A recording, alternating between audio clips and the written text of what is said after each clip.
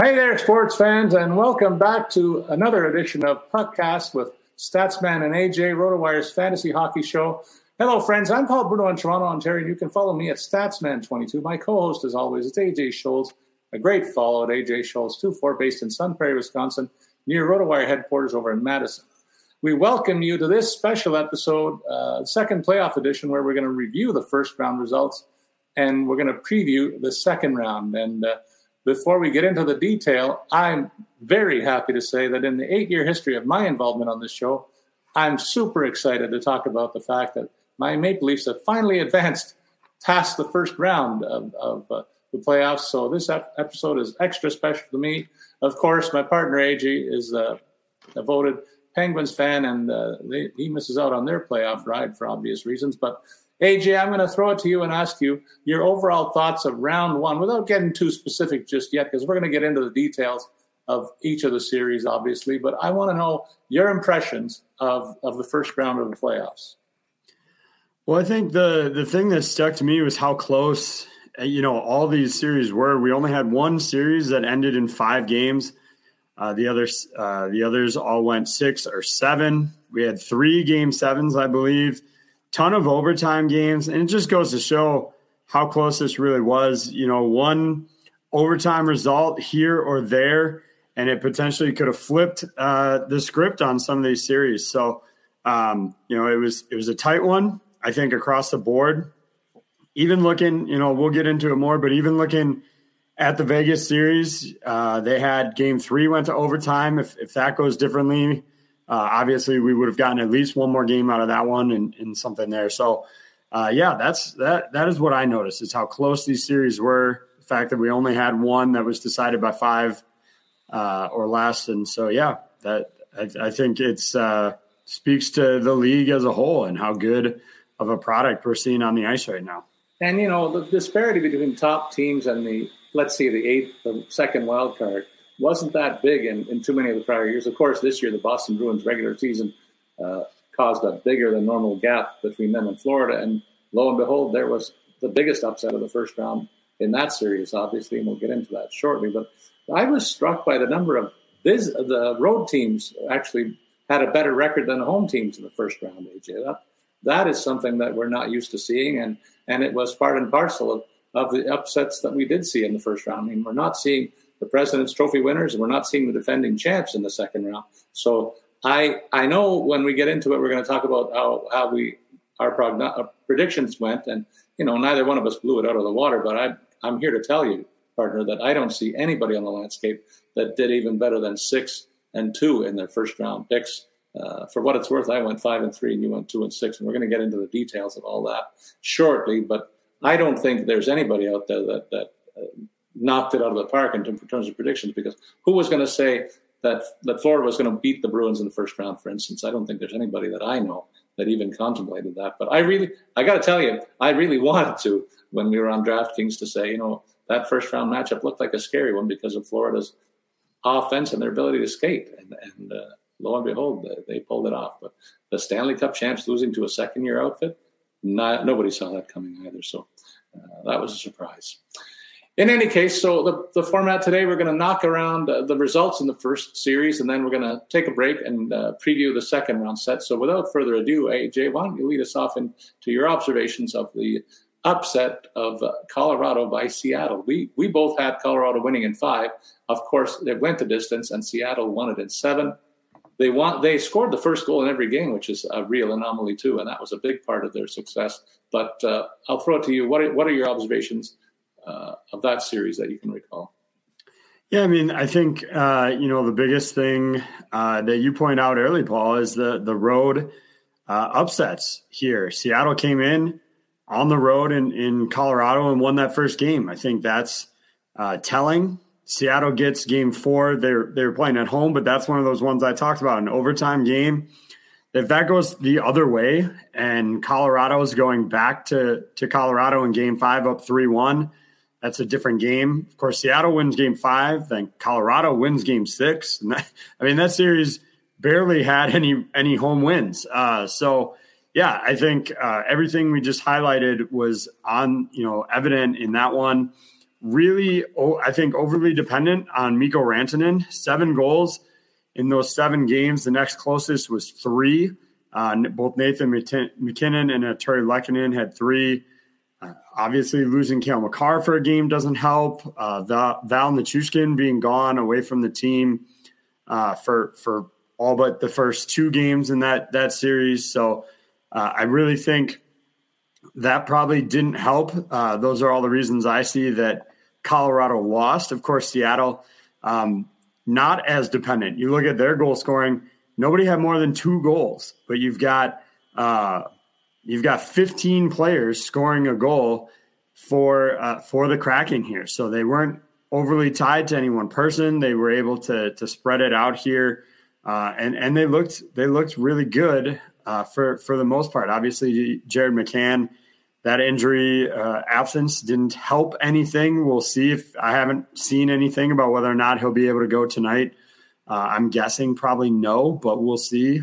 So they've got some injuries to overcome as they move forward, but we'll talk more on that in a bit.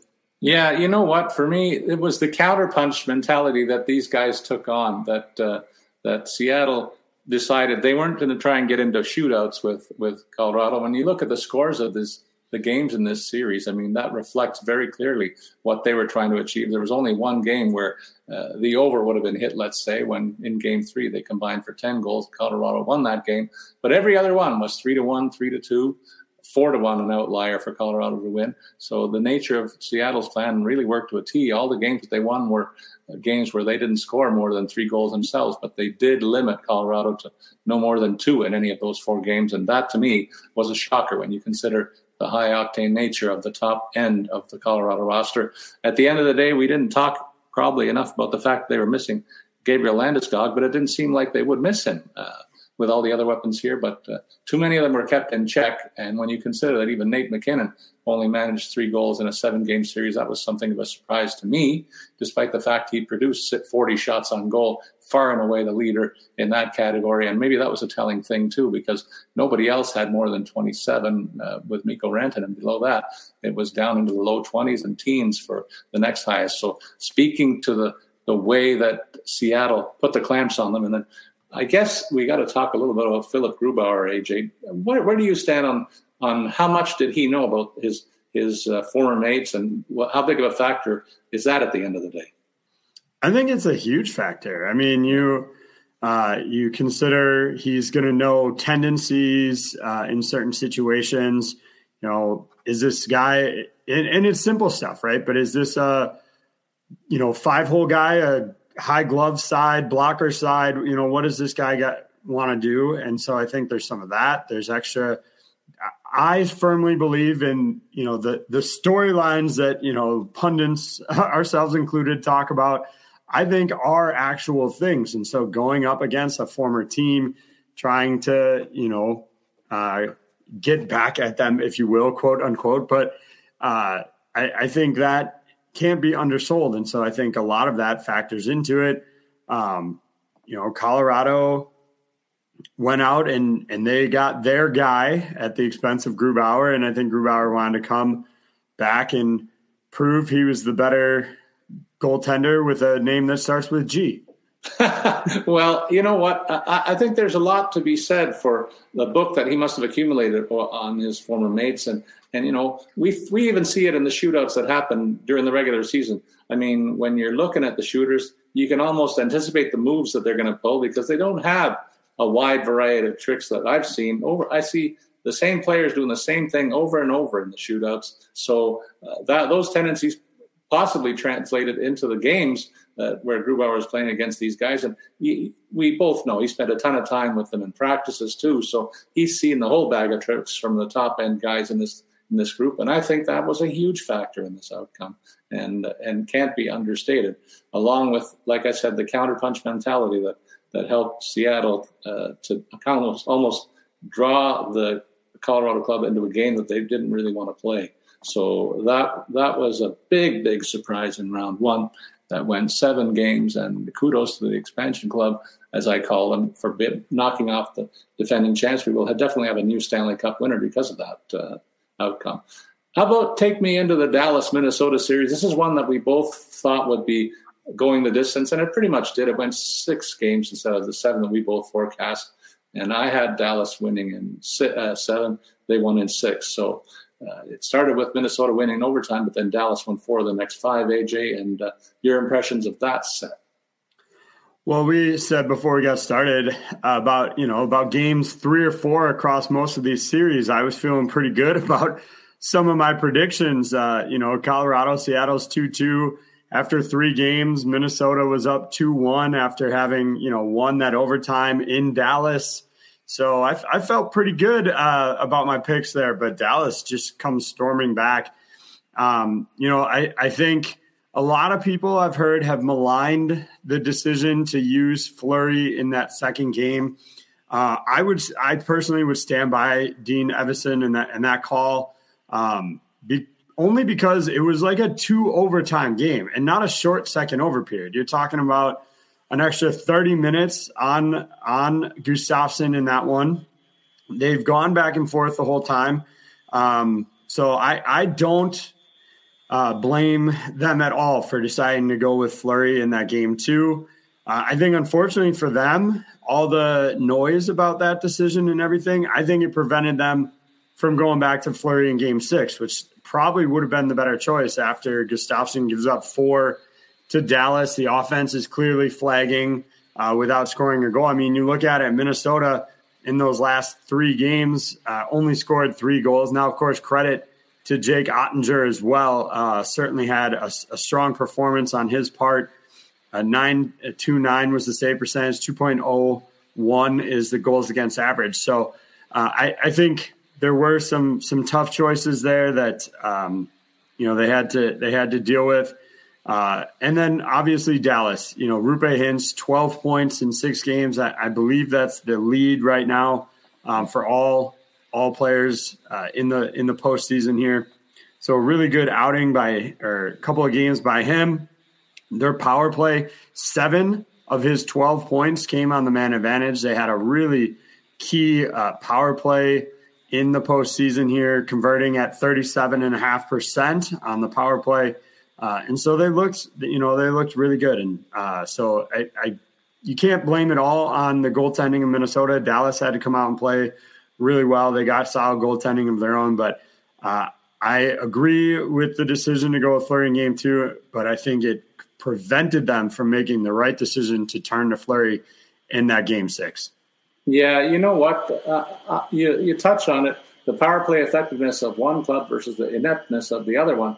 I look at the Minnesota stats, partner, and I only see 3 power play goals in the set. I see Kirill Kaprizov, their primetime superstar, limited to 1 point, a goal on the power play in the total of the 6 games, and a -3 on the entire series. Only 17 shots on goal. Those are figures that I was expecting from him. Maybe over 2 or 3 games total, not a 6-game set. And when you consider that Matt Boldy was another guy that got playing, he was a guy that had a terrific second half. Instead, they were led offensively by Freddie Gaudreau with 3 goals. And if you were to tell me that he would be their leading scorer in this series, I'd have said they were in big trouble. And it turned out that they were. Ryan Hartman probably, along with Matt Zuccarello, the only 2 top 6 guys that really delivered the goods, totaling a couple of goals and 3 helpers each for a respectable total of 5 points in the 6 games. But I think the 2 goalie system is something that they leaned on all season long. So I agree with you that turning to Fleury after a double overtime game in game 1 shouldn't be considered any kind of a differentiating factor in the outcome. But certainly we have to give a nod to the goalie that played all the games for Dallas, and that's Jake Ottinger. He put up a save percentage of almost 93% of the series, weathering 183 shots along the way, so over 30 per game, the quick math there, and limiting the opponents to 2 per game. So give me any team that is required to score 3 a game to win, and I think I'll take that. So the ability for Dallas to turn back the clock a little bit. They weren't the best defensive club most of the season, but they sure showed their wares in that space. And doubling down on what we talked about late in the stretch when we mentioned that the big line in Dallas didn't include 2 guys that were considered signature players on this team prior to this season, and that's Tyler Seguin and Jordy Ben. They did well enough on second and third lines to hold those units together and really stretch the roster. Consider that Ben had 4 points and Sagan had 6 in this series. And we didn't even touch on the fact that you mentioned Rupe Hintz, but of course, Jason Robertson, who was a big-time player for them in the regular season. Miro Heiskanen on defense with 6 points. So they got the usual contributions on offense that we expected. And so that really turned the tables in this series for me to think that Dallas could combine both sides of their puck in a good 200-foot game and really limit what Minnesota was able to do in this set, really decided the outcome. In terms of the third series, AJ, that we're going to look at, it's the Vegas Knights and the Winnipeg Jets. You mentioned there was only one series that went 5 games. How surprised were you that this was the case in this series, and what else did you think about it? Yeah, I was definitely surprised. Obviously, I had picked Winnipeg to win this 1 in 7. I certainly didn't think they would dispatch Vegas early. A lot of that had to do with the regular season performance of Connor Hellebuyck, third in the league in wins with 37.920 save percentage, .249 goals against average, 4 shutouts, just a fantastic regular season. You look at the postseason numbers, and they are garbage. .886 is the save percentage, .344 the goals against average. Obviously not getting a ton of defense in front of him. But, yeah, you look at the run in there. And Vegas comes, they have that first game. Winnipeg wins it on the road, 5-1. Seems like they're going to at least make a series of it. And Vegas scores 5, 5, 4, 4 are the goals in their next 4 games and just knock them out. They just overpowered them. Really, I think getting healthy obviously helped with Carrier coming back, Mark Stone coming back. So they added some guys, for the playoffs here. Chandler Stevenson continues to do really well, had 8 points in this series. Stone also had 8 points. Eichel with 3 goals. William Karlsson with 4 goals. They looked really good. I mean, it's hard to say anything about them other than that. Their PK numbers, I think, were pretty solid. No, they weren't. Sorry, their PK was not very good. I apologize. But I was looking at somebody else. So that says even more about how good Vegas was, that it didn't rely on the special teams. Their power play percentage in the playoffs is less than 20. Their PK was under 60, but it didn't really matter. Good AJ, I got to ask you, I'm looking at the stats that Vegas put up in the series. The leading scorer in the series for them was Chandler Stevenson with 4 goals and 4 assists, but right with him was Mark Stone, 3, 5, and 8 in the 5 games played. We have to address the issue here. Are you thinking it's a bit of a bad look on the league for a guy to come in after missing half a season, essentially biding his time on the LTIR to give them an opportunity to fortify themselves elsewhere, and then suddenly be activated in the playoffs? I think it's a bit of a bad look for the league, and I think that they got to address this in the offseason. It's the second year in a row that we've seen this sort of thing happen in the NHL, so I'm not pinpointing Vegas per se, and I don't want our friend Mr. Negrano to come after me for that. But just to say that I turn a bit of a Spockian eye on this when I think how effective Mark Stone was after not playing for such a long period of time. Kudos to him for that aspect, but kind of a ploy to get around the salary cap and take advantage of it to fortify their team is something they certainly took full advantage of in this series. Your comment on that, please. It's, oh man, I don't know. I kind of agree. There's something kind of weird about it. You look at their final cap hit is like $96 million. It's like way, way over. So it is a little suspect, but it's within the rules. They did it when they brought over Eichel and then had, to move the Dadonov trade. So like whoever runs the cap situation in Vegas knows exactly what they're doing and knows every aspect of the rule. So I put zero blame on Vegas for that. No question. But, maybe it is something the league needs to address. Because, adding Mark Stone for the playoffs is a huge boost.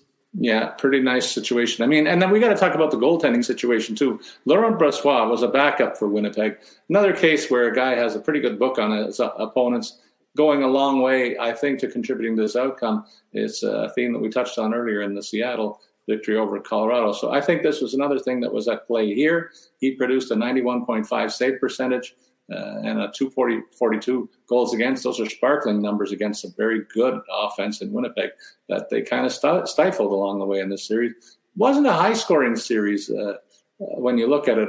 In the 5 games, 33 goals scored, so just a shade over, 6.5 per game. I guess that's higher than the league average during the early, close to the league average. But I was expecting more high scoring in this set.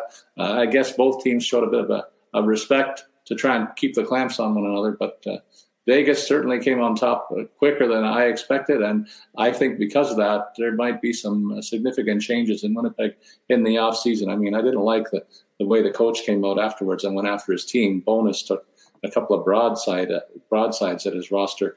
Did that catch your eye, AJ?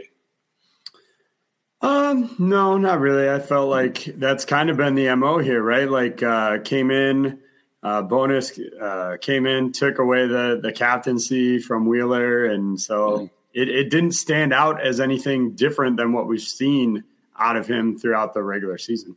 Mm-hmm. All right, the final set on the Western side, we've got Edmonton and Los Angeles matching up for the second year in a row. We both thought the Oilers would dispatch the Kings quickly, and most of that was because I didn't like the defensive structure that LA showed for much of the season, but they turned it up a little bit and posed a little bit more of a problem against Edmonton, and for a time they looked like they might steal it again, going up 2-1, but then the Oilers turned up the heat offensively and won this thing, I'll say, going away at the end in 6 games. Your thoughts on this set, AJ? This is one that I think, again, highlights how quickly this could have gone differently on both sides. Both of LA's games that they won were in overtime. So, a couple puck bounces here or there. Edmonton could have taken it in 4. But conversely, they won that game 4 in overtime. If LA takes that one, it's a different series. So, yeah, just a lot of overtime. And really, I think, overall, special teams definitely was a factor. The Kings had the league's worst penalty kill, which is not a good thing to do when you're going up against Edmonton, who were converting on the power play at 56.3%. I mean, every other power play, they're getting a goal. So that's not a winning formula on their part. So, yeah, special teams, I think, were the part of the factor here. This is a really good Edmonton team that can win in shootouts, and if they get some decent goaltending, then they don't need to do the shootouts. But they'll just outbeat you just by scoring goals if they have to. And I think you see that in the fact that, they had 5 goals and then 6 and then 5 in those kind of last couple of games. So, the higher scoring the game, the more likely they were to win, it seems, in this series. Yeah, and really, LA didn't really have an answer for the top 2 guys that led the scoring in the regular season. Leon Draisaitl was the top point getter with 7 goals and 11 points in this set. McDavid close behind at 3 and 7. And the guy that really emerged to be a factor in this series was Evan Bouchard, AJ. Edmonton has toyed with a couple other guys. Tyson Barrie comes to mind. They let him go. But Bouchard came in and was a real factor on the power play with 8 of his points coming on with the extra man in favor of Edmonton's situation. He was logging over 23 minutes a game as well. So they really leaned hard on the young defenseman. And right behind him, Matthias Ekholm, a trade deadline acquisition, was a tower of power on the back end, adding 4 assists, but really a shutdown defenseman on the back end that really they needed him, and it took some of the heat off Darnell Nurse. It's not lost on me that both of those defensemen emerged from the series as plus players too. So doing it at both ends of the ice was really a big factor for Edmonton. But I still am concerned about the lack of depth scoring. I mean, Klim Kostin was an exception here. Evander Kane gets the top 6 minutes. So does Zach Hyman. They got 3 and 2 goals respectively. But Klim Kostin was effective in getting 3 goals, kind of an outlier to those guys that really factored into the outcome. And Stuart Skinner played well enough. He was like playing the role of a Grant Fuhr in this set. They're going to play wide open hockey. The goals against was .343, not great, but good enough to get the win. And on the flip side, what is it that Los Angeles didn't do? I think they didn't find a way to to corral the top two guys on Edmonton. And so while Kopitar got the 7 points and Danault got 5 points, I think that Kopitar was a -3 in this set. That's a telling stat too. And for Danault, a +1. When we forecast this series, AJ, I thought that was the key matchup, that if Edmonton could escape the wrath of those two centers, I like their chances. And in effect, at the end of the day, that was decisive for me. Do you agree on that assessment? Yeah. I mean, I think that's pretty much spot on. Okay, good. I like the gold star coming my way. Now we have to get into the Eastern Conference, AJ. Boston and Florida. I mean, like I said at the beginning, I was hesitant about this series, and I really wanted to pick Florida, but how could you go against the defending President's Trophy winners who ran away with the league, essentially, in the regular season? So I had shut my mouth, and too bad, because that would have been a real good hot take that would have made me 6-2 in the first round, and that's rarefied air in this series. But your thoughts on this set, and when did you start to think maybe that Florida really had a chance to win this series? I'll be honest with you, I didn't really think Florida had a chance to win this series until they scored the overtime winner in Game 7. I mean, look, that sounds like I'm knocking them. They were obviously up 3-1. They looked really, really good in most of those games. They got some great contributions from their kind of star power guys, including obviously Tkachuk with 11 points, Montour with 8, Carter Verhaeghe with 8 as well. 4 goals out of Sam Reinhart. So they played really well. But this Boston team was just so good in the regular season. They've got so much experience winning games that I just, even, when things got tied up in Game 7, I still felt like this was Boston was going to come out on top of this one. So, like I said, for me personally, I did not think that this was Florida's series until they scored that final 7th goal in Game 7 to send it home. Yeah, I'm inclined to agree with you, AJ. I mean, there was the brave talk after Game 5 when they were celebrating that overtime win, and they said, you know what, we'll be back here in Game 7. I thought that was just whistling into the wind, but you got to give them credit. They kept hanging around, and as Game 7 wore on, though, I started to feel it like might have a chance because they skated. They skated the Bruins into the ice for periods of that game. So I was a little earlier to the party in terms of thinking they might have a chance. I mean, helping them get the 2-0 lead started to give me those thoughts. But then when Boston took a 3-2 lead in that same last game, I thought, okay, this is the Bruins formula I saw most of the season, and no surprise. But big factor along the way was Linus Ullmark not really playing at the top of his game, AJ, and it turned out that he was injured partway through this series, accounting for some of the lopsided goal scoring that we saw against him in the few outings. And that's not to say that putting Jeremy Swayman in was a determining factor, but they did lose a little bit of their swagger when their number one goalie went down from the standard that he had most of the regular season. And then we saw all 4 goalies in this series when you consider that the Florida Panthers reverted to Bobrovsky in this set after going with Alex Lyon earlier on.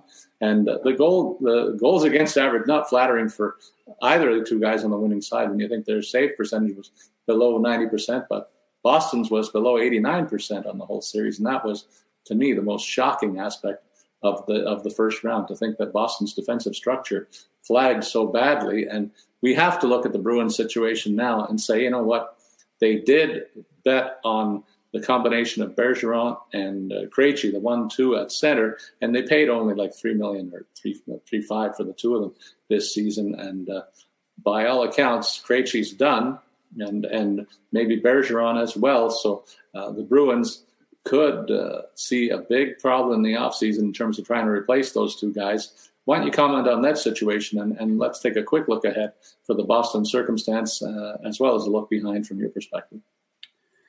Well, yeah, I mean, it's hard to argue. You know, they kind of had to convince Krejci to come back in the first place, kind of mid-season addition there. Got him on the cheap, 37. He's definitely not going to, I don't expect him to go play somewhere else in the NHL. If he continues to play, he'll likely go back to the Czech Republic where he started the year. Obviously, Bergeron is not going to sign anywhere else either, of course. So, yeah, he's got a tough decision to make. I mean, if this is the end, what an outstanding career he had. A tough way to go out. And if anything, you almost wonder if how this ended in this like fantastic season that, flames out in the playoffs, is that enough to convince him to come back for one more year and see if they can do something different? I guess I wouldn't be shocked by it. If they had won the cup, I would have expected him to walk off into the sunset 100%. If they had won, I would have expected the day after we'd have heard Bergeron's retirement or shortly thereafter. I think this will maybe be a slightly more protracted decision. I wonder about that because of the scene on the ice at the end of the game. We all saw the players going in a line to give Bergeron a hug before he left the ice as the last player. It had the look to me, the same feel that I got when Aaron Rodgers left the field for Green Bay last year. That you didn't think he was going to come back. And that's the same feeling I got from Bergeron's exit from the ice at the end of that last game. So to me, the Bruins have a tough road to hoe in terms of filling in the top two spots in their center depth chart. And maybe what do they do with the situation with Tyler Bertuzzi? He's a pending free agent. They picked him up at the trade deadline, and you know that he's going to be looking to go to a higher bidder, probably highest bidder in the offseason. So the Bruins may be limited that way. And then on defense, Dmitry Orlov is another question mark because he signed on as another free agent at the trade deadline. Two great pickups, by the way. But now that the season is over, they're going to be looking for the best deal for themselves, and it might not land them back in Boston. So we might be looking at a very different Boston team with a very different outlook next season. I'm very curious to see what that's going to look like. Now we get to, for me, the highlight of the first round, AJ, and it's one of two series what I got right on the button with the Leafs in 6 prediction. You picked Tampa in 7. I suspect you did that more as a shot against me than a real objective assessment in this series. I'll say that. But maybe you did feel that Tampa was going to win this series, but it was very close. And it started out kind of funny with both teams blowing each other out in 2 games in Toronto. And I thought, what kind of fireworks are we in for? But then the Leafs won 3 games in overtime on the road. That's something that's never happened before in the NHL. And I was pretty pumped by the end of it. I've got to say that. Yeah, I mean, it was probably a little both, Paul. Tampa, they've been there 3 years in a row. They've won 2 of them. So it was probably a little both, a little shot across the bow as well. But as you mentioned, 3 of Toronto's 4 wins in this series came in overtime. That's a different bounce of the puck, different, change in the OT session. And we're talking about, the yet another first round collapse in Toronto. And so I don't think it was that far off to that being a possibility that they could have won that. So, but all that to say, you got exactly what you wanted, I'm sure, out of your Toronto Stars in terms of their on-ice production and doing what they're supposed to. Mitch Marner with 11 postseason points. That sits 7th or 2nd rather right now. Austin Matthews, 5 goals in 6 games. I mean, there's not really anybody among that kind of star-studded group that you can blame for not stepping up. Morgan Riley has good numbers. Willie Nylander, Tavares, Ryan O'Reilly, the big addition there at the deadline. So all looking pretty roses heading into the next round. The studs are working. The goaltending's been decent enough. So, Paul, I'm guessing you're feeling pretty confident still. I am for sure. But in terms of assessing this series, it could easily have gone the other way. You mentioned the overtime. We mentioned the overtime games. The Leafs won all 3 of them. If they lose one, it goes to 7. And you've got to imagine they would have been pressing the sticks pretty tight. And that's where I want to start my assessment here, talking about the fact that they got their monkey off their back. But when we previewed this series, AJ, I said, for me, it's going to come down to the center depth. And Leafs did the smart thing and put Ryan O'Reilly at center on a 3rd scoring line. And I said, if the Leafs can hold their own offensively with the center at the center position, that will go a long way to determining the outcome. The final tally, 23 points for the Leafs top centers. 12 for the Tampa team. That, to me, is where this series was won and lost. And I also think that Victor Hedman was a bit of a shadow of the figure that I expected in this series. He did pick up 3 assists, was a +4, but really didn't dominate the series. Only 8 shots on goal in the entire set. And we got to talk about Vasilevsky because heretofore, in the 7 years that we've done this show together, AJ, every matchup that we've had with Tampa, we've always said Vasilevsky gives this team the edge in goal. Going in, they had that edge again as well. But I think it's safe to say we didn't see the best of Vasilevsky when you consider 356 was the goals against average, 875 the save percentage. Samsonov, that wasn't much better than that, but he was quite a bit better than that, I'll say. Enough to make the difference and really made some big saves when the Leafs needed the most and was lights out, of course, in the overtimes where at times the Leafs were outplayed in those sessions. But, hey, in years past, how many times was I crying about the fact Leafs would outshoot Montreal 11-2 and they'd lose the overtimes? So I think things evened out for me and the Leafs in this series. And, the big guys did perform. And looking forward, they've gotten rid of a big monkey off their back. So I'm really curious to see how they start the next series against Florida. We'll talk about that shortly. Instead, now let's move on to the next series and look at Carolina versus the Islanders. We were on opposite sides of this one as well, AJ. You had it right, though, in terms of picking Carolina in 6. So kudos to you on that call. I thought the Islanders would put up a better fight against a wounded Carolina club. They go into the second round missing 3 of their top shooters offensively on this roster when you factor in Max Pacioretty as well. But before we look forward, look backward for me and tell me that this one probably went according to what you might have expected.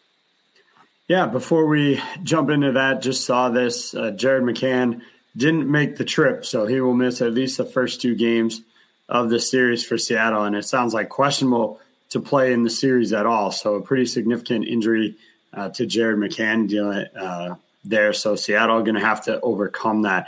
But yeah, circling back to this series, I said when we were evaluating this that the Islanders are a tough team to play against. I think that was reflected in the fact that Carolina won 2 games in overtime. They won the first game 2-1. So obviously a tight game there as well. So 3 of their 4 wins coming by just 1 goal with, 2 of them in OT. So Islanders, a tight team to play against, tough team to play against there in terms of, what Carolina was able to do. The numbers from Antti Ranta aren't wowzer numbers. They're okay. The save percentage is .906. It's not obviously not great, but he did enough there, and they were able to get Freddie Anderson back to healthy. It sounds like he was dealing with something. He steps in for that final game, gives up just 1 goal on 34 shots. So I would be surprised if we see anybody other than Freddie Anderson heading into the next round. But yeah, Carolina, I think, looked really good across the board, despite, we talked about all the injuries. Pacioretty, Teravainen, Svechnikov, Kasha, Jack Drury missed time during this series. The only place they haven't been hugely impacted so far, hopefully I'm not jinxing them here, is on the blue line. But they just keep plugging away with guys like Stefan Noesen coming in, racking up a bunch of points in the postseason here, doing some good work on their power play as well. So, yeah, I think Carolina is just a really deep, quality team, and they've been able to overcome those injuries. That's right. I don't think there's many teams that could have gone and won this series like they did, missing the pieces that they had. But for me, the Islanders played the Islanders type of game that they needed to. They actually it was pretty much a saw-off in terms of goal scoring in this series. 16 for the Carolina and 15 for the Islanders. So if you looked at that going in as a forecast saying it's going to be that close, I would have really liked the Islanders' chances. But the fact of the matter is that they needed to get more out of their top 2 centers. A bit of a theme that I'm touching on here in the middle of the ice, I guess. But Brock Nelson did have 2 goals and 3 assists. But Matthew Barzal, pretty much a non-factor, only 14 shots and only 2 goals, a -1. as well. They needed more from those two guys, and throw in Bo Horvat as well. That's three pretty good centers that they had going there, but even Bo Horvat, 1 goal and 1 assist. So that kind of tells the tale for me in terms of why the Islanders couldn't get over the hump. You throw in the fact that their captain, Anders Lee, only had 1 goal. So they're big-time players, weren't big-time enough in this series, and they couldn't overcome Carolina. So that really told the tale for me. AJ, that leaves us one series to talk about, and that's one that we both felt would go the distance. I got it right by picking the Devils at home, and you had the Rangers in 6 games. And there was no doubt in my mind it was going to go 6 or 7. And really, for me, of all the series, this was the biggest coin flip of all. Very evenly matched clubs, very much bitter rivals. And I was somewhat surprised that I had Devils won going away in 2 of the last 3 games. And the Rangers with a 5-2 win. The last 3 games weren't as close as the first, a couple in the middle, but 5 games with actually pretty wide margins. That was probably the most surprising aspect for me overall. But what were your impressions of this set before I give mine? Well, there was something you said talking about the last series, that the Stars showed up and did their job. That was not the case, I think, in this one. You look at, Vinny Trocheck had 1 point in 7 games. Patrick Kane ended with no goals in his last 5, no points in his last 3. So, a couple of guys that they expected to get big games from here just didn't show up. Chris Kreider did everything he could to carry this team. Adam Fox, the same. But yeah, they had some guys that I would have expected more of. Keandre Miller is another one, just 1 assist in 7 games there as well. Lafreniere, no points in the playoffs. Trouba with no points in the playoffs. So for the Rangers, I think the guys they rely on absolutely did not show up in this series. I would put the Devils on kind of similar to Seattle. They weren't overly reliant on any one person. Eric Haula led the way with 4 goals. Hughes had 3. They got Palat and Mercer with a couple goals, so they didn't have to lean too heavily on one person. And I thought depth would be what helped the Rangers win that series, and it seemed to be the opposite. It was New Jersey's depth, I think, that helped them take this one. Yeah, and we can't certainly talk about the Rangers and not mention Igor Shesterkin. He did what Igor Shesterkin was expected to do: a 93% save percentage and a goals against under 2. You would have taken that going in and liked your chances very much. But in addition to all the names you mentioned on the Rangers, they got to be concerned that 2 of their young guns that they've given lots of chances to really didn't factor into the scoring here. And looking forward, they got to be concerned about the fact that they got only 1 goal from Capo Caco. They got nothing from Alexis Lafreniere. These were both 2 high draft picks that should be coming into their own by now. And this should have been something of a coronation for them, coming out party, if you will. And they got zippity-doo-dah from these guys. Jacob Trouba was in the headlines of the summary of Game 7 for a big hit. But other than that, nothing from him either as one of the team leaders on this club. So they can point to those 3 guys and say, boy, we really got very little. And a guy that I highlighted a lot during the second half of the season, Artemi Panarin, no goals and 2 assists in 7 games. Shocker for me. So there's a number of reasons why the Rangers didn't get the Duke in a close series. But if those guys would have performed according to Hoyle, I think they'd have won this series much earlier than a 7th game. So they got some questions in the offseason. The Devils, though, they have to feel great about themselves. They remind me of the Leafs a couple of years ago, where they had all these young guns that were coming into their own at the same time.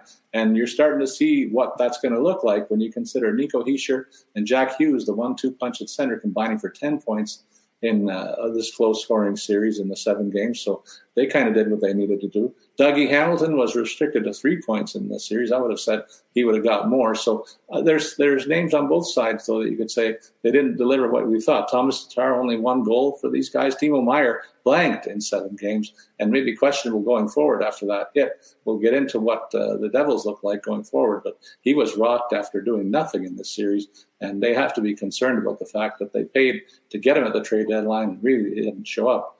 Lucky for him, he gets a second chance in the next round. And then, of course, Akira Schmidt comes out of nowhere. Vitek Vanacek was the guy that was tending goal in the second half a lot of the time and struggled earlier on in the series to the tune of 4.43 goals against average. All Akira Schmidt did when he came in was appear in 5 games and limit the Rangers to 1.38 goals against, and they were victims of his 95% save percentage. So if there was a shining star for the Devils, Schmidt was the guy. And on DraftKings show yesterday, when we were asked to highlight who was going to be the cornerstone of our DFS lineups, I picked Schmidt and come out smelling like a rose with his shutout and a victory to lead all point getters in the DFS play. So a bit of a pat in the back for me at the end of it, AJ. So with that said, we have gone through the first round, and let's take a pause right now to give our sponsors some airtime. Then we'll return to preview the 4 conference semifinal series. You're listening to RotoWire's podcast with Statsman and AJ. We'll be back right after these. We're driven by the search for better. But when it comes to hiring, the best way to search for a candidate isn't to search at all. Don't search, match with Indeed. Indeed is your matching and hiring platform with over 350 million global monthly visitors, according to Indeed data, and a matching engine that helps you find quality candidates fast. Ditch the busy work. Use Indeed for scheduling, screening, and messaging so you can connect with candidates faster. Leveraging over 140 million qualifications and preferences every day, Indeed's matching engine is constantly learning from your preferences, so the more you use Indeed, the better it gets. Join more than 3.5 million businesses worldwide that use Indeed to hire great talent fast.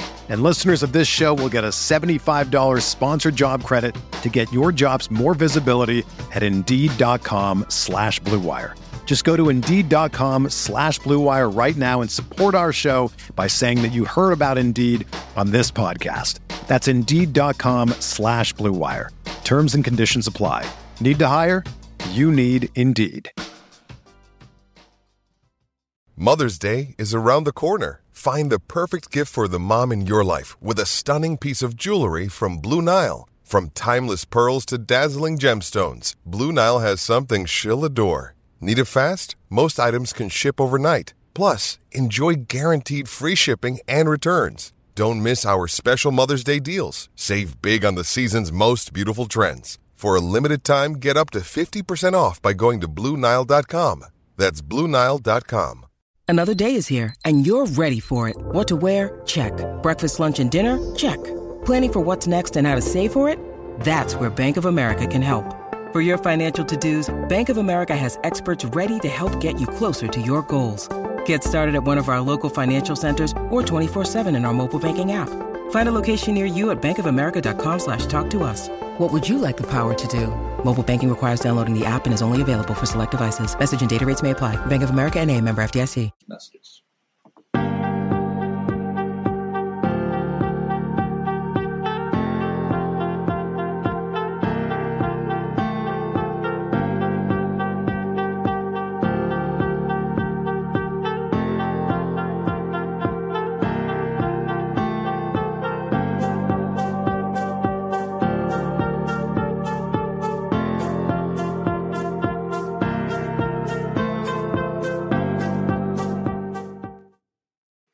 All right, we're back. Let's have another reminder for ways that our listeners can reach out to us during the playoffs. You may have some questions about structuring your team in the offseason for next year, but maybe that you're in a playoff pool that allows you to make roster moves as well. We're open to all kinds of questions in that regard. So over to AJ for that weekly reminder. Yeah, absolutely. If you want to find out what we're up to in the postseason here, where you can see us doing various stuff, best way to do that is over on Twitter. You can follow me at AJScholes24. You can follow Paul at Statsman22. As Paul mentioned, happy to answer any questions you have about next season, this season, or just life in general. Very good. Well, the shingle is out, and I love discussing any range of topics. Some that even people would consider off limits. So please hit me up with anything you like, and AJ is open in that regard as well. But we love to talk hockey most of all, so make that your focus, please. We begin our look at the 2 Western Conference series, and the first one that we'll touch on is Dallas and Seattle. An unlikely matchup when you consider Seattle, of course, dumping the champs out to the sidelines. In the regular season series, it was close. With two games going to overtime, each team won 1-1. And then the third game, Dallas won by a 5-2 margin. If I look at the stats here on the playoffs so far, it was the special teams that really helped Dallas. They power play clicking, as AJ mentioned, to the tune of 37.5%.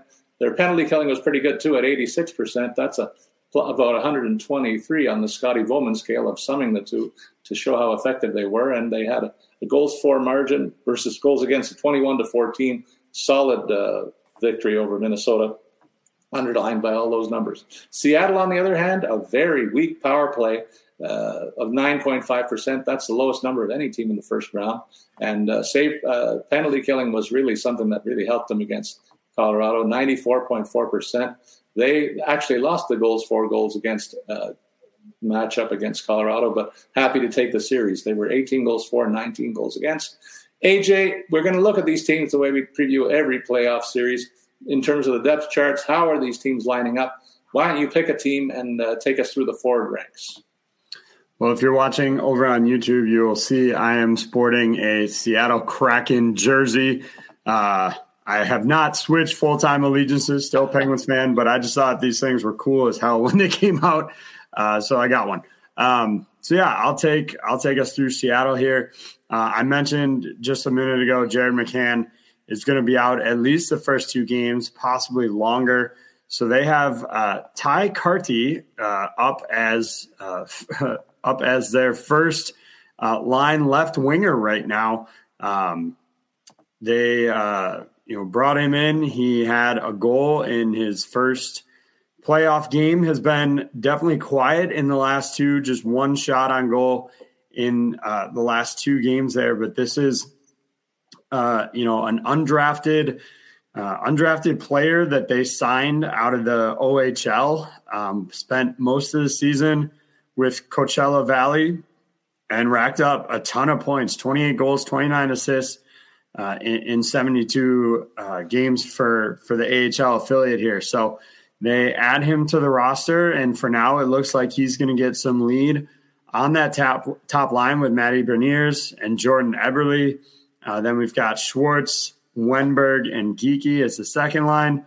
Tolvanen, Gord, and Bjorkstrand, followed by what would be a pretty rough and tumble line of Brandon Tanev, Ryan Donato, and Daniel Sprong. I think what you see highlighted here is they've really they're a young team. Beniers, Carty, Tolvanen, even Geekie. Morgan Geekie is 24. So they're a young team. They've got some veterans splattered across the lineup. As I mentioned before, they're pretty deep there. So I like their forward complement. Defensively, they look solid too. Vince Dunn kind of leading the way during the season as their offensive producer from the blue line, has been very quiet in the postseason, but overall has looked during the regular season pretty good. Jamie Alexiak just dishing out hits with that towering frame of his. They've got Justin Schultz as kind of a quiet, sneaky option there as well. So I like the forwards. I like the defensemen here. We talked about Philip Grubauer. He should continue to see the bulk of the starts, but if for some reason they needed to, they do have both Marty Jones and Chris Driedger available if they had to go somewhere else. So it's a deep team. It's a young team in certain spots, but overall, I think just a solidly constructed roster that was able to get past Colorado. Definitely agree with you, but I am concerned about that loss for Jared McCann. I think it's bigger than most people are going to be aware of, and I think that will be a factor in this series for sure. On the flip side, Dallas may have a bit of a concern with Joe Pavelski's situation. I don't know what you know about a guy that you're a big fan of. I know, AJ, generally, but he's listed as day-to-day, the only injury note of any consequence on the Dallas roster. And in fact, the RotoWire is placing him as a third-line right wing at the moment, based on likely on that status, but I'll give you a chance to rebut that in a sec. That causes them to juggle up their forward lines a little bit. And Pavelski, normally a first-line winger, his spot, if he's unable or not at the top of his game to go, will be taken likely by Tyler Seguin, is what we're seeing. I mentioned off the top that when we were looking at the previous series that he was more of a second or third line player for much of the season, and getting back to the first line is nothing new for the veteran, and he's been a very solid playoff performer. So I don't think they're going to miss too much of a beat there. And then the second line, Jamie Benn has been really the guy they've keyed around the second line, built around it. Evgeny Dodonov has found a better life better here than in Montreal. And Wyatt Johnson's been something of a revelation as center on that second line, really excelling in the second half of the season. And at the trade deadline, they acquired Max Domi. All the guy's done, I keep saying it, he's been a very solid citizen, and he's done himself a real good service here, no matter how things turn out, that he's played well enough to earn a good bit of attention in the offseason when the free agency rolls around. But he's got more work to do and wants to help this team on a long playoff run. I say just keep doing what you're doing and keep your nose to that grindstone. Across the ice, you can look at Pavelski as a line mate if what we speculate holds. And then Mason Marchment, a big physical presence on the third line, who is a nasty bit of business with some scoring ability as well. Then fourth line, Radek Faksa, a veteran who's been around here for a while. Luke Glendening, been a fourth liner in the NHL for a long while. And Ty Dellandrea round out the offense to give them a credible and physical presence along that fourth line as well. And on the defense, Miro Heiskanen is the signature player here, no question about it, AJ. Ryan Sutter, a veteran of wars in the NHL, had a bit of a seesaw kind of a season, but you got to count on him when the chips are down in the postseason as a guy that won't hurt you. And so that's why they're paired at the top of that depth chart. Jani Hakanpää and Esa Lindell, a pretty nondescript offensive pair on the blue line, but I like their defensive presence of both these guys. Could be considered a shutdown pairing. And then they've got veteran Colin Miller, who's got that blazer of a slap shot. You might see him featured occasionally in scoring offensive zone starts. And Thomas Harley rounding out the six-pack there. In the nets, they're going to live and die with Jake Ottinger, who's been a spectacular goalie in the NHL, one of the top half dozen, I would say, across the NHL, AJ. So that's my assessment on this team. Scott Wedgwood in reserve in the nets, pretty good backup, but really they would be lost, I think, if they had to sub in for Ottinger. I'm going to lead off first in terms of my series outcome, AJ, and I'm going to say I'm taking Dallas in 6. I think the Cinderella the Cinderella time for Seattle is going to end in this set, and I think Dallas is due for a win in 6 games in this series. How do you break it down? Any other comments you want to make on this set? Yeah, I'll just mention Joe Pavelski latest. We have game time decision is the label tonight. Does look like he did some work with the number 1 power play unit, so that seems to always be an indication that he'll probably play. Wondering if they have him in a third line role tonight to kind of limit the minutes compared to if he was on, the first line. But we'll see what happens. Like I said, game time decision. As far as my prediction here, I'm going to stick with Seattle. I think it goes the distance. I think it goes 7 games. They obviously showed that they're built in a way that can knock off Colorado. I think they'll do the same to Dallas here. One of the X factors for them is, their net PK is 94.4%. So they're doing some good work there in limiting the opponent's power plays. Obviously, their power play itself has struggled. Not having McCann isn't going to make that any easier. But if they can really shut down the other side on the special teams, I think that'll get them past Dallas. Okay, the next series we're going to look at is the other one on the western side, Vegas and Edmonton. This might be the most compelling series for me in the second round. Obviously, my personal interests aside. But you're looking at 2 excellent offenses and with a lot of name recognition in this series on both sides. The regular season, Edmonton kind of had the edge. 2 of the games went to overtime, each team winning 1. And then Edmonton winning 2 other games by 4-3 and 7-4 scores. In terms of the special teams in the first round, Vegas's power play was pretty good at 18.8%. Their PK was dreadful at 58.3%. You already mentioned that Edmonton's power play was outstanding in the first round. They hit at a 50% rate, so that'll be something to watch. But Edmonton's penalty killing wasn't very good either, at 66.7%. So I think both teams' power plays will be compelling viewing and may go a long way to determining the outcome of this series. So that'll be something to watch for sure. In terms of breaking down these teams, AJ, I'm going to go ahead and I'm going to touch on the Edmonton Oilers, and you can deal with the Vegas roster. Top to bottom, of course, they're going to live and die with the fortunes of their two-headed monster and Draisaitl and McDavid. It looks like they're going to line them up on the same line to start this series. I don't really like that call. I think they should try and spread their roster depth, but I think this could change in game, even in game one. But they're going to try looking at their all eggs in one basket approach, it looks like, with Evander Kane rounding out that top line. So as formidable a trio as there is on one unit in the postseason here, and they're hoping, obviously, that these guys can play 25 minutes each and dominate while they're on the ice to give Edmonton what you would expect that they've provided in the past, and that's a lot of offense. They got to find more, and it begins with that second line. Ryan Nugent-Hopkins was a guy that factored in during a lot of the year. He was over 100 points in the regular season, but wasn't really as big a factor in that first round. I think they got to get more out of him in the second one, and he'll be partnered with Zach Hyman, who is kind of the fifth player in terms of the big five up front. He's had an outstanding year, career best numbers. Nick Bjugstad gets the promotion to the second line at center, and that's where I have a problem, AJ. Okay, this guy has great size. He should be a good offensive piece, but he's never really put it together. Maybe partnered with these two excellent veteran wingers, they might get more out of him than we've seen in the past, so that'll be something that I'm watching. Then beyond that, it's a bottom six that really hasn't contributed much aside from the aforementioned Clint Costin on fourth line and Kyler Yamamoto had the series winning goal for them.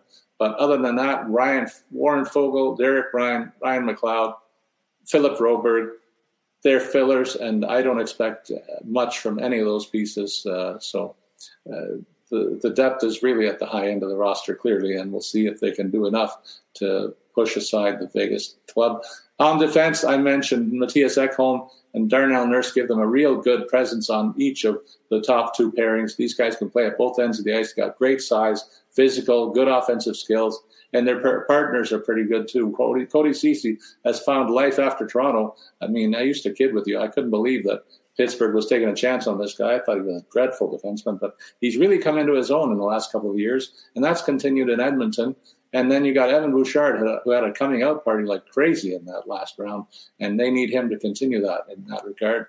Brett Kulak and Vincent Desharnais, two big presences on the third pairing as well to add more physicality. Behind them, Stuart Skinner in the nets, who had his own coming-out party of sorts this season.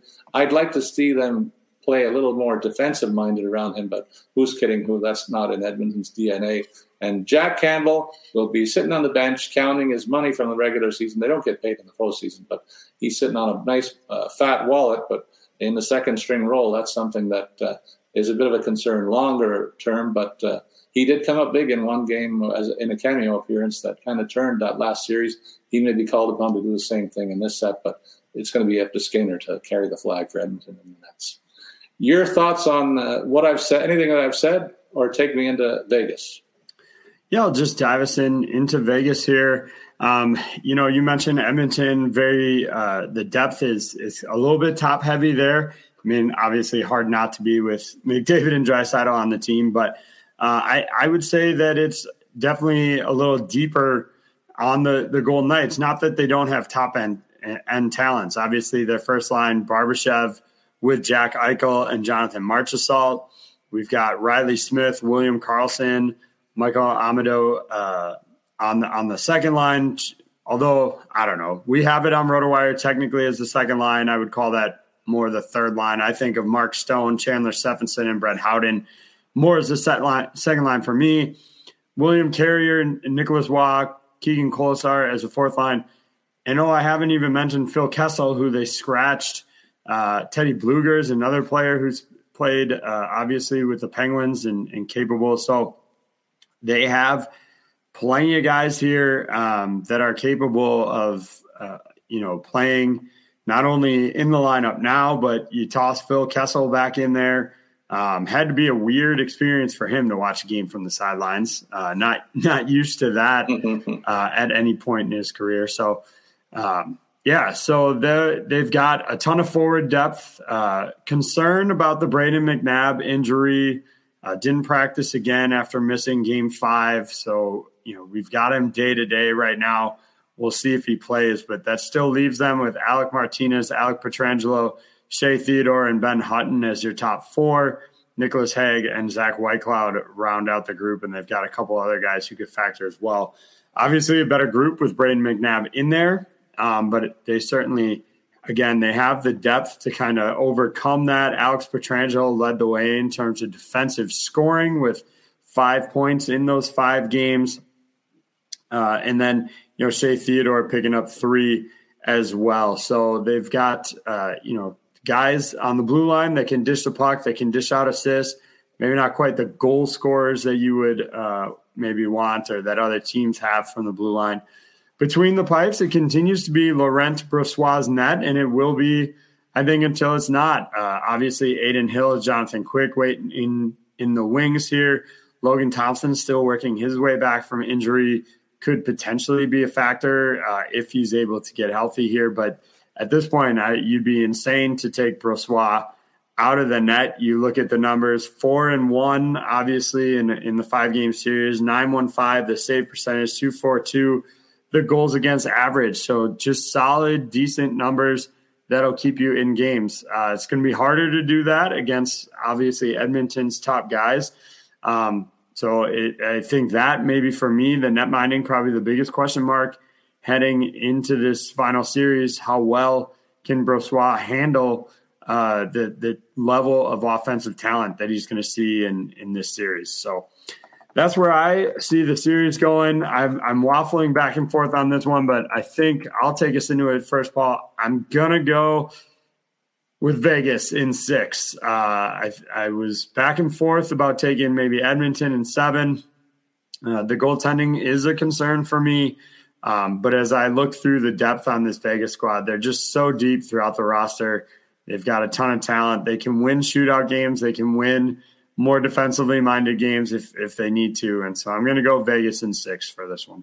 Yeah, I think we're on the same side of the fence on this one. I just think Vegas has enough of a defensive conscience and some veterans on the blue line who are going to get in the way of the top Edmonton guys. They might load up a pairing to really negate them if they choose to go with Draisaitl and McDavid on one line. I could really see that being a factor. So I'm looking for that to be a deciding factor and determining factor in this series. I am concerned about the defensive structure of Edmonton as a whole, and I think that's going to be the thing that really tips the scales in favor of Vegas. I do see it going the distance, so it'll be decided in the Fortress, and I think Vegas has a big party in Game 7. The final 2 series that we're looking at are on the eastern side. We're going to save my most passionate comments for the last one. We're going to look at Carolina versus New Jersey. The season series was split between the two clubs, 4-1 win by Carolina, 5-4 shootout win by Carolina, and then 2 wins by New Jersey by the tune of 5-3 and 3-0. So some goal scoring in a couple of games, but then some lower scoring in others. I'm not really sure what that means. But I do tend to lean on the fact that there won't be a ton of offense in this series, despite the fact that both teams have a lot of weapons. There's a healthy regard on both sides. Carolina's power play kind of let them down in the first round and made things a little harder than it should have been. Only 16% effective. The PK was full marks, though. When you factor in a shorthanded goal, they were actually 100% on the adjusted power penalty killing situation. So that part of their special teams really in order. Ditto for the Devils, though, 89.3 on the penalty kill and 16.7 on the power play. So that's going to be something that could tip the scales. If one of the teams can get their power play in order, that could tilt things. But based on things going in, pretty evenly matched, I would say. AJ, I'm going to give you the chance to pick which team you want to profile, and I'll take the other one. Well, maybe it's tipping my hand on how we're going to evaluate this series, but I'm going to run us through Carolina. They made a few tweaks today at practice. I think part of that is Jack Drury's looking like he might get back in for Game 1 here. They did previously have Mackenzie McEachern on the top line with Sebastian Aho and Seth Jarvis, but they've moved Stefan Noesen into that role. And they've got Martin Hook with Kotkaniemi and Fast, Martin Necas, Jordan Stahl, and the aforementioned Jack Drury on the third line. Then Stastny, Stepan, and Puljujarvi make up the fourth.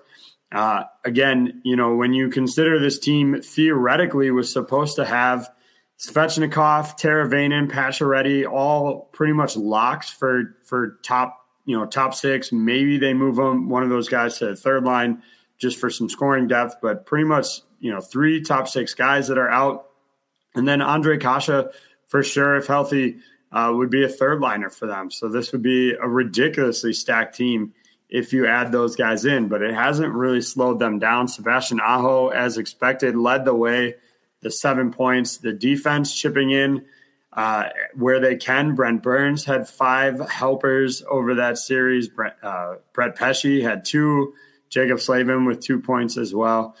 So I think I think you're absolutely right, Paul. It's going to come down to which team can get their special teams going going faster. As I mentioned, Slavin and Burns as the top pairing, Brady Skjei and Brett Pesce as the second, Shane Gostisbehere, Jalen Chatfield as the third. Gostisbehere, really good regular season, seemed to have bounced back, but went pointless in the playoff series with the Islanders. So he's a guy that definitely they could use to kind of get going again.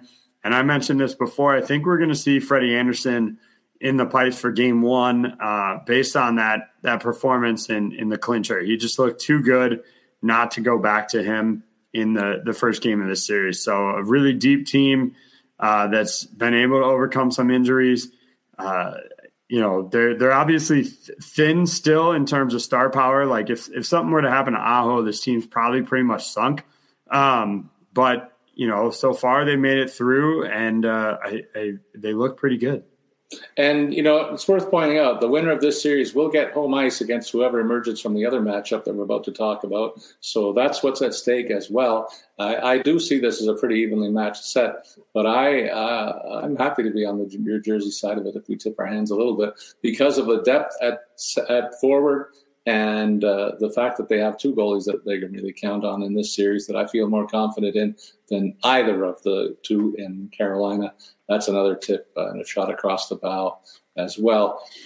Nico Hischier, Jack. Freddie Anderson hate coming out of Toronto. It just never ends.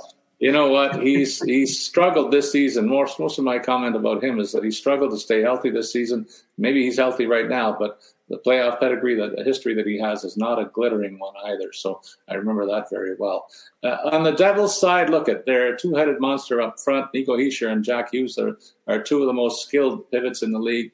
Dawson Mercer has really emerged as a third credible, skilled offensive forward. So I really like the depth at center here. And across the first line, Jesper Bratt had a breakout campaign. Thomas Tatar has been a streaky scorer, but a veteran guy that rounds out the top unit. Andre Palat is a key addition here. This guy came from Tampa. He knows all about going deep into the playoffs, and he's played his best hockey in the postseason throughout his career, and the first round was no exception. Erik Haula got some time with the Boston Bruins, and he learned how to round out his game there and brought that ability to New Jersey.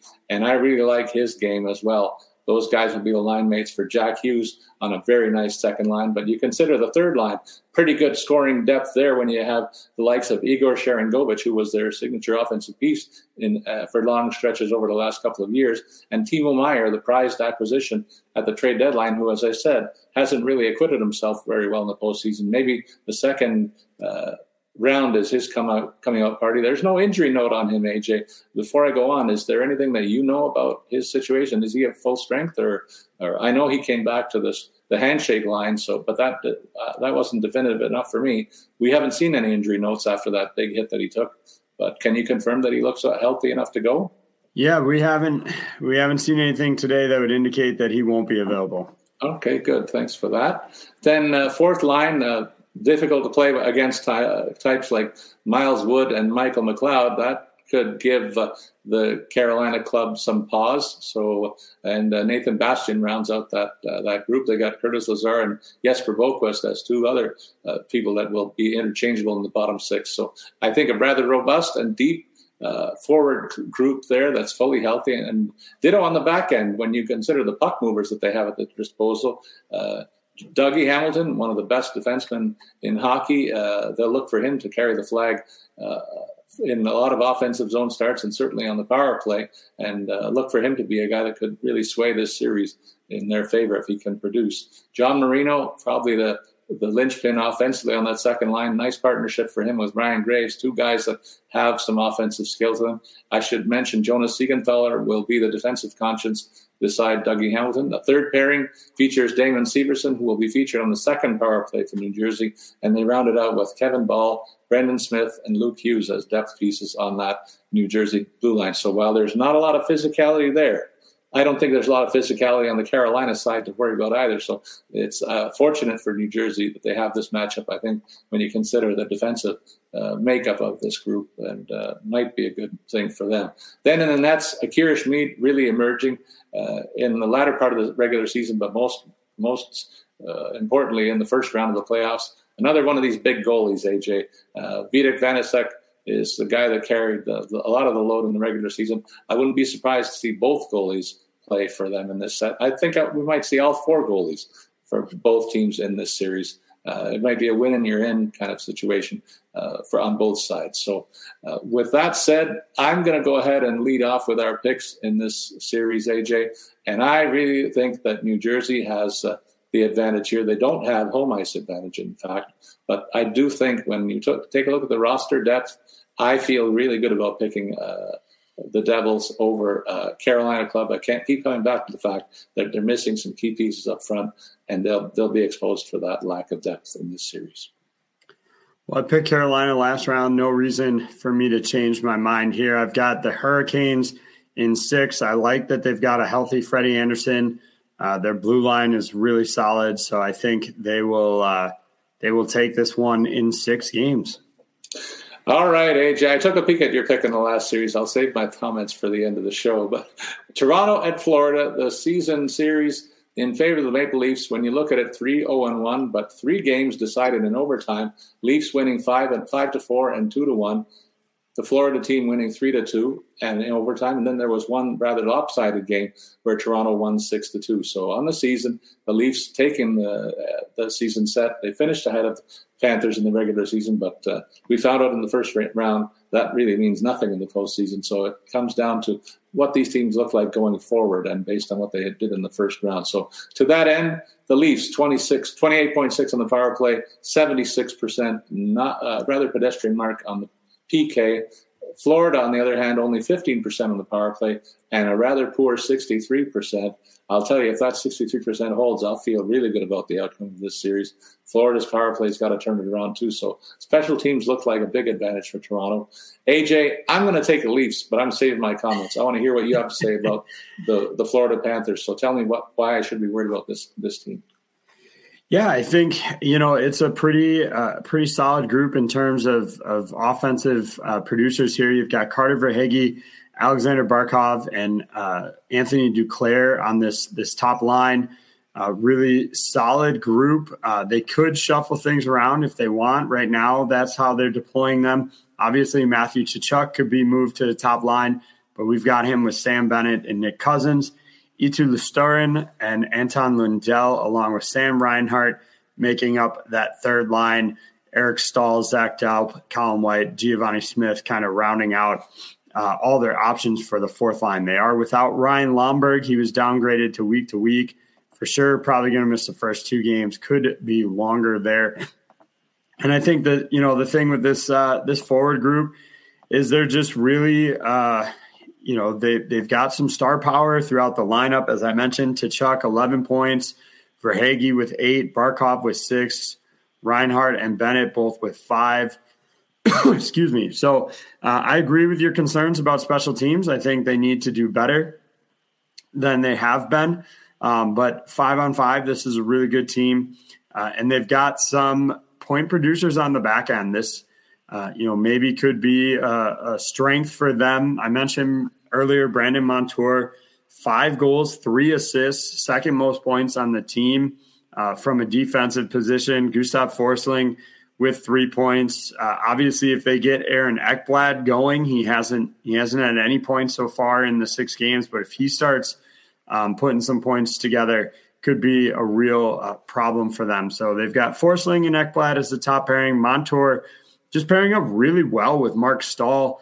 Mark Stahl, maybe a guy that some people thought towards the end of his career maybe wouldn't find somewhere this season even, but has formed a solid, defensive partnership with Montour to let Montour get up into the play. Radko Gudas, Josh Mahura, and Casey Fitzgerald, all options for the third pairing. Obviously, the question mark is what to do between the pipes here for the Florida Panthers. They came into the postseason. Alex Lyon was huge for them, having some great numbers. Then in the playoffs goes 1-2, 902 is the save percentage. A lot of people have given Bobrovsky a ton of credit for them winning this series. I'm not so sure about that, to be perfectly honest with you. You look at his overall numbers, they're actually worse. A sub-900 save percentage, goals against average is creeping up towards 4, but he got a lot of help. I mean, you look, his first game, let's see, that would have been game 4 was the loss. He gave up 5 goals in that one, 3 in the next, 5 in that 7-5 thriller, then 3 in the series clincher here. So his numbers aren't great. In fact, we're showing that Alex Lyon most likely going to get the start tonight. He was the first goalie off at practice, and usually over at RotoWire we do use that to confirm. But in this scenario, we're taking a more cautious approach with confirming netminders right now. And so we are saying probably Alex Lyon goes tonight, but obviously Bobrovsky in the mix here as well. So that's probably the weakest part of this team, in my opinion, which is certainly not a recipe for success, but they've been able to get wins even without fantastic net minding. So we'll have to see how they hold up against Toronto. Paul, take it away.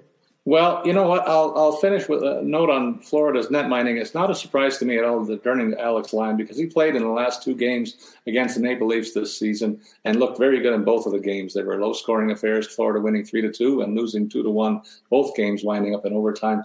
The previous 2 were Bobrovsky specials, where he gave up a total of 11 goals in the 2 games, and that's what I've expected from him in the head-to-head matchups over the last few years, where the Leafs have really taken him to the woodshed repeatedly. So not a surprise to me at all to see Alex Lyon in the nets, but he's short on experience, and I wonder if this bigger stage with a lot of the bright lights on in Toronto will lead to a different outcome for him. I'm kind of expecting that a little bit tonight.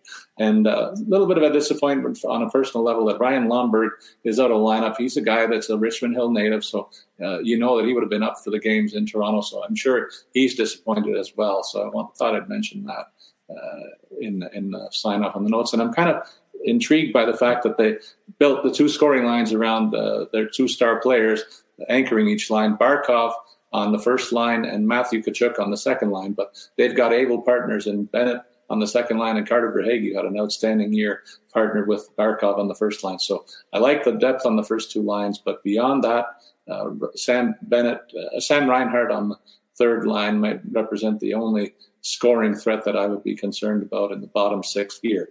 The same cannot be said about the Maple Leafs, and that's why I really feel good about this matchup, AJ. They made a couple of astute moves at the trade deadline, acquiring Ryan O'Reilly to stretch this offense and give them 3 great depth at center with Austin Matthews and John Tavares, better than a point per game in the first round.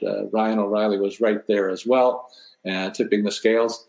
Willie Nylander and Matthew Nyes round out the first line. Matthew Nyes had an outstanding debut in the first round when you consider he was on the ice for all 3 overtime goals, in fact, for the Leafs, and didn't look out of place. This guy's a big body, and they're waiting for his first NHL goal, but he's done so many things right that the coach has said he's not coming out of the lineup anytime soon, and now he finds himself with 2 of the Leafs' signature players on the top line. That allows them to stretch this lineup with Tavares going with Mitch Marner, who is the best player on this team for my money. He's a highlight reel waiting to happen. And I think he's got to be feeling free and easy, he and Matthews particularly, after winning that first round. So I expect another gear from each of these 2 guys who were outstanding in the first round. Calle Jarnkrok solidifies that second line with his defensive conscience coming off a career-best 20-goal season. So that affords them the opportunity to really stretch the roster with, as I said, with O'Reilly at the third-line pivot role, and then Michael Bunting, who had his trouble with a suspension in the first round, but coming off a pretty good offensive season with 23 goals and another 50-plus points on the regular year. And then Noel Acciari fills in the third line with his physical presence. And this guy's got a nose for the net, and he doesn't mind the heavy going, and will probably lead the Leafs in hits as he has most nights in the season. And he kind of leveled that field with Tampa. I thought that was going to be a big issue, and he really filled a void and really leveled the physicality department in that series, and it was a large part in the outcome of that set. In the fourth line, they have David Kampf and Zach Aston-Reese, along with Alex Kerfoot. Some speed, some toughness, and a really good face-off man. Really good components of that fourth unit. They're all healthy too, which is the bonus. Then on defense, they've got 9 guys to choose from. They've settled on 6 finally, and I'm really pleased that they finally gave Justin Hall a seat in the press box, because he was on the ice for 75% of the goals that Tampa scored in that series. And so Timothy Liljegren gets a chance to be the partner on the third line for Mark Giordano. And I like the fact that he's in this spot. He's got an offensive upside, and he's over 200 pounds, so he can handle the physical going as well. So I like that pairing. Giordano, one of the leading shot blockers in hockey. In fact, I think he leads all time in hockey history. So it gives him a good look on the power penalty kill. You see that unit. And Luke Schenn had an outstanding first round, AJ. I didn't expect that they would play him as much as they did. He played a physical role and lived up to his nickname, one of the better ones I've heard in recent times. I don't know if you know, but they call him the human eraser. And he rubbed out a lot of Tampa forwards in that first series. The linchpin offensively of this group, Morgan Rielly, might have been the team's MVP in the first round, and finally looks healthy. Had a few goals, had double digits in points. I expect more of the same in this set as a guy who is the linchpin on the power play in the quarterbacking role. Then a very key decision that at first I didn't like, but I've kind of grown to like it. Jake McCabe and TJ Brodie, maybe the 2 best defensive defensemen on the roster, partnered on that top pairing, and you can bet Matthew Tkachuk is going to see a lot of them. They went a long way to stifling the top line in Tampa, and I think they're charged with doing the same thing with the Tkachuk line in this series. In the nets, this is Ilya Samsonov's puck, and he gets to play with it every night, I think. And Joseph Wall will be the second guy, but I don't expect to see him unless disaster strikes. Matt Murray's coming along for the ride, deemed healthy to join the club, but playing out the string as a third liner here. I wonder what his future holds. But Samsonov has really earned a big payday, and as a restricted free agent in the offseason, that's another story for another time. But he was very effective, and I look for more of the same from him. So it will come as no surprise to any of our listeners, AJ. I'm going to go first, but because I'm picking Toronto in 6, I think they win it on the road. Again, this team is not afraid to play on the road, and they showed it in the first series. But I'd like to see their home record improve, because I'm going to be going to the games in Toronto. I want to celebrate some victories, so I hope they throw in a couple for me there. So I think it's going to be a Leafs in 6. I'm curious to know why you're going to pick Florida. I know you will. Just because it's no fun if I pick Toronto. That is partially true. But, you look at the regular season series, 3 games that were in overtime between these 2 clubs. You look at Toronto in the first round, multiple overtime games, a little bit of puck luck going Florida's way. They've got all the momentum after knocking off Boston. So they're playing really good right now. If they can figure out the goaltending, I think they're going to be a hard matchup for Toronto. So I'm going to take the Panthers in 7. So we disagreed on all 4 series in this. It's going to be very interesting to tally up the results. We're both on Vegas. Okay, sorry. So we agreed on 1. We didn't agree on too many in the first round, maybe 1 or 2 there too. So the ratio of those picks and the outcomes is consistent, at least for a second round. But I hope I'm a happy chappy when we next convene to talk about this round and preview the third round of the NHL playoffs. AJ, you have any final thoughts before we sign off? Well, I want to get your thoughts on some rumblings, rumors that I've heard, is that a potential candidate for the Penguins GM job would be Kyle Dubas, who is out of contract at the end of the year. One of the highlights that I've heard is with the Penguins and under Fenway Sports Group, he would have, all the power and all the say as to how to build that team, as opposed to his current situation where he's got, Brendan Shanahan there looking over his shoulder. So Kyle Dubas to the Penguins after the season over as the GM. What do you think, Paul? I'll worry about next year at the end of the postseason, AJ. But I have to think that Kyle Dubas is wanting to see how this season plays out, first of all. And he'd be pretty attractive, I guess, with a Stanley Cup ring on his finger to all teams in the league. But I think his loyalty remains here to the fact that Shanahan gave him the opportunity. And I wouldn't be surprised if they already have a deal in place. There's been some rumblings locally that is the situation. And the first round victory cinched that all. So I'm not as concerned about those rumors as you might expect because of the little tidbit that I just shared. But I know you're just trying to get put my hair on end. It's not going to work today. I'm feeling pretty good.